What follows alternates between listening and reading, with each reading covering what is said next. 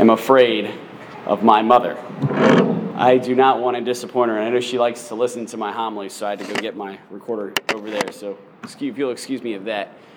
Several years ago, not several years ago, probably like 15 years ago, I remember talking with some people, some Catholic friends of mine, about kind of the different vocations in the church and how you can be a priest, and then, women can be nuns, and also guys could be brothers, and this weird vocation called monks, how men could be monks. I remember kind of asking about, like, what does it mean to be a monk, and why would people do that, just kind of go, and what a monk essentially defined, what people defined a monk to me was, especially in Catholic monasticism or the Catholic tradition, is somebody or a man who goes inside the walls of an abbey, basically a large compound, Catholic compound, and spends his life praying and working for the gospel within the compound. And I remember kind of looking back and wondering why. If Jesus looks at us and says, "Go forth to all the nations and preach the good news, go out and spread the word of God, baptizing them in the name of the Father, the Son, and the Holy Spirit," why would somebody, if you will, push that aside and pursue the monastic life, or for women, the life of being a nun? I didn't realize this until years later, that there's a difference between a sister and a nun. A sister is like kind of like the women who are the if you will, the nuns, if you will, who teach school and go out into the world. Nuns are cloistered, and they pray for us from behind the grill, basically behind in their own little convent. It's not called a monastery, more of a convent. Why would somebody do that? Why would somebody go and kind of hide in that place to pray whenever Jesus gave us that command? And I think you can point to this passage and ultimately see how somebody can pursue what is known actually in the church as the highest vocation, pursue a life as a monk or even a nun. Jesus says in today's passage, looking at his disciples, he says, "You are the salt of the earth." You are the salt of the earth. He also says, "You are the light of the world." Two very interesting things to call his disciples. I personally, and I imagine myself in this situation, I don't know if I would have been too excited about that, being called salt and light. I would have preferred to be more called maybe gold, or maybe like a diamond, or maybe like metal or steel, or something like that, a little bit cooler of a substance. Why salt? Why light? Why those two things? What is specific about that? And the difference between salt and light versus, say, rubies and sapphires and diamonds is that diamonds and jewels exist for themselves. Why do we like a diamond? Why do we like jewels? Why do we like gold? Why do we like these precious metals? Because we like to look at them. We like to adore them. We like to appreciate them. They kind of exist on their own. Salt and light are completely different. Salt and light don't exist for themselves. They exist for others. Nobody travels around the world to go and to gaze at salt. Nobody goes outside and just stares at the sun. Kids, don't do that. That is not a good idea. I tried that. It was not. Don't do it. Nobody does. That's not a thing. We don't look at these things. We don't look at these lights. We don't look at the salt just in and of itself. They exist to help out others. Salt exists to flavor food that we normally wouldn't eat. Light exists to help us see things that we normally cannot see. These things exist for others.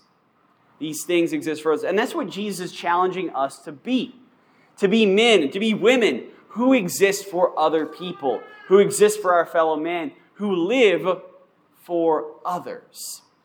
But there's kind of a trick here. I would argue, quite frankly, that the world understands that. The world understands this whole, hey, look, we got to be there for other people. We got to be compassionate.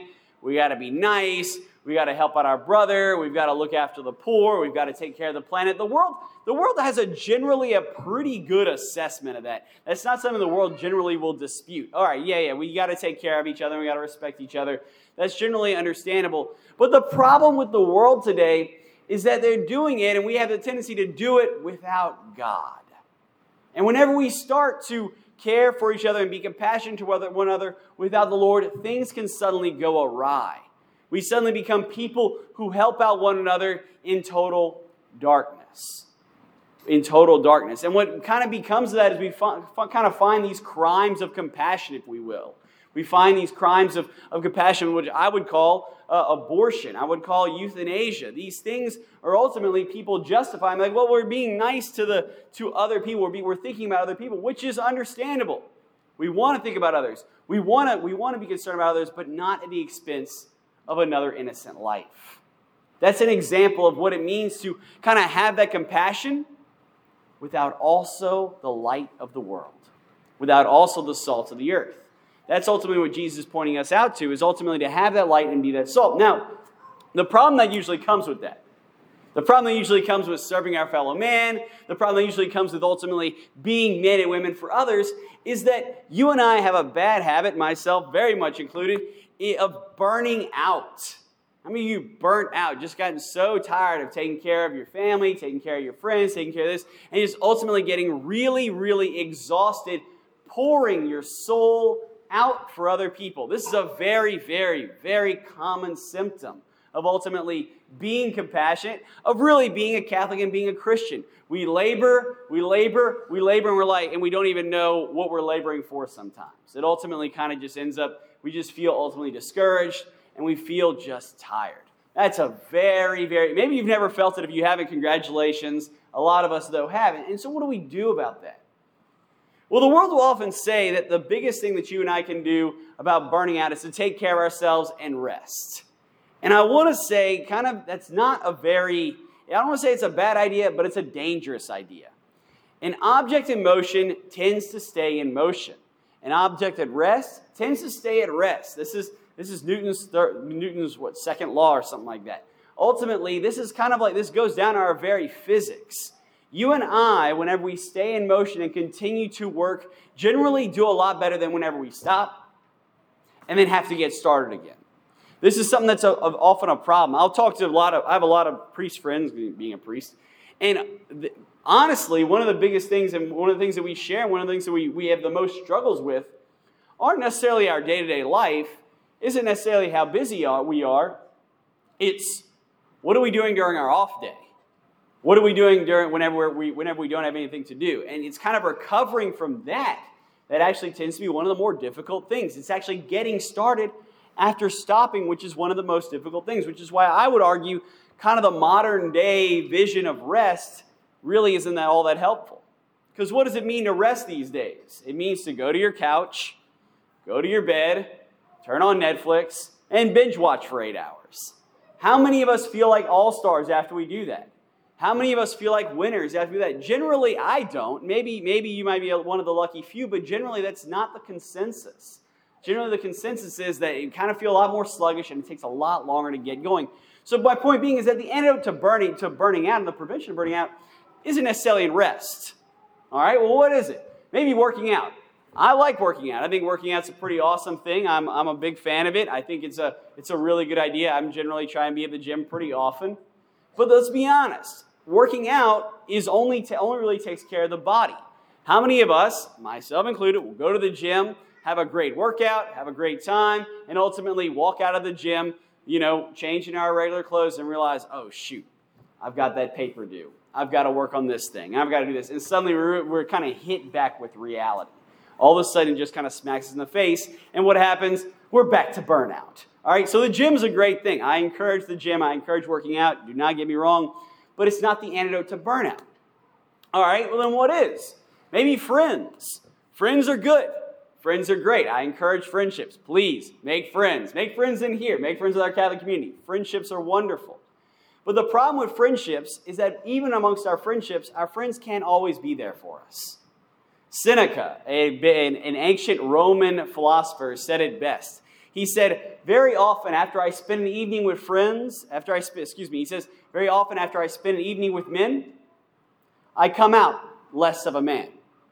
Which I think is an interesting point. How many of us have spent long evenings, great dinners? How many of us had a great times with our friends? How many times have great times with our family? And we walk out and we're just like, oh, I need a vacation now. How many of us have that experience or that feeling?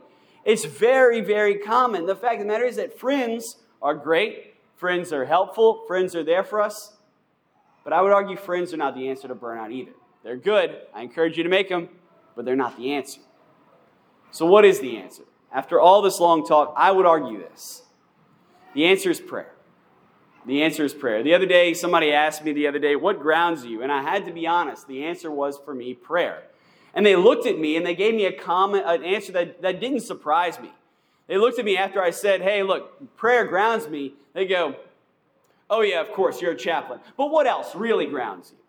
That's today's reaction. Oh yeah, prayer's nice, prayer's good. But what more importantly, what do you really do? How are you resting? How are you working out? How are you making friends? That's more important. And those things are important, but not more important than prayer. Prayer is ultimately the place where you and I go before the Lord. Prayer is ultimately the place where you and I come before the Lord in our burnout, in our anger, in our frustration, in our weaknesses, in our loss, in our sense of being lost. And the Lord heals us. And the Lord gives us meaning. And the Lord gives us strength. And the Lord fuels the fire that you and I need in order to go out and be a light to the world. We cannot burn without fuel. And the fuel, while we can get some fuel from rest, we can get some fuel from family, we can get some fuel from friends, we can get some fuel from working out, the fundamental fuel of life comes in Jesus Christ. And the only way you and I can tap into that is through prayer. But let's circle back around. How then are we supposed to actually be a light to the world? What's the best way to do that? And I would argue that prayer is actually the best way to do that. Back whenever I was on the Eisenhower for my very first tour as a Navy chaplain, basically first deployment, first everything, I had this idea that maybe I could be a light to the world if I just made friends with people. If I just went out and, we bonded, had some great relationships, made some awesome friends and bring them back to Mass. I was a junior officer, still am. And then, I was very happy to bring in other junior officers and, maybe we'd be all right. And I'll never forget, about halfway through the cruise, I had this compadres of junior officers who were all Catholic.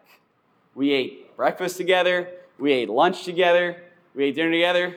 We would sometimes, I gotta confess, we would sometimes play video games together. We did a lot of Super Smash Brothers. You're kind of bored during deployment, not a lot to do. And after all of that time spent with each other, they came to Mass one time. One time. It was a surprise. It really opened my eyes. It was like, wow, this is exactly what life's all about. We're making friends and bringing people to Mass, right? But it didn't really work. And that's whenever I kind of realized that, we can work very hard in the vineyard.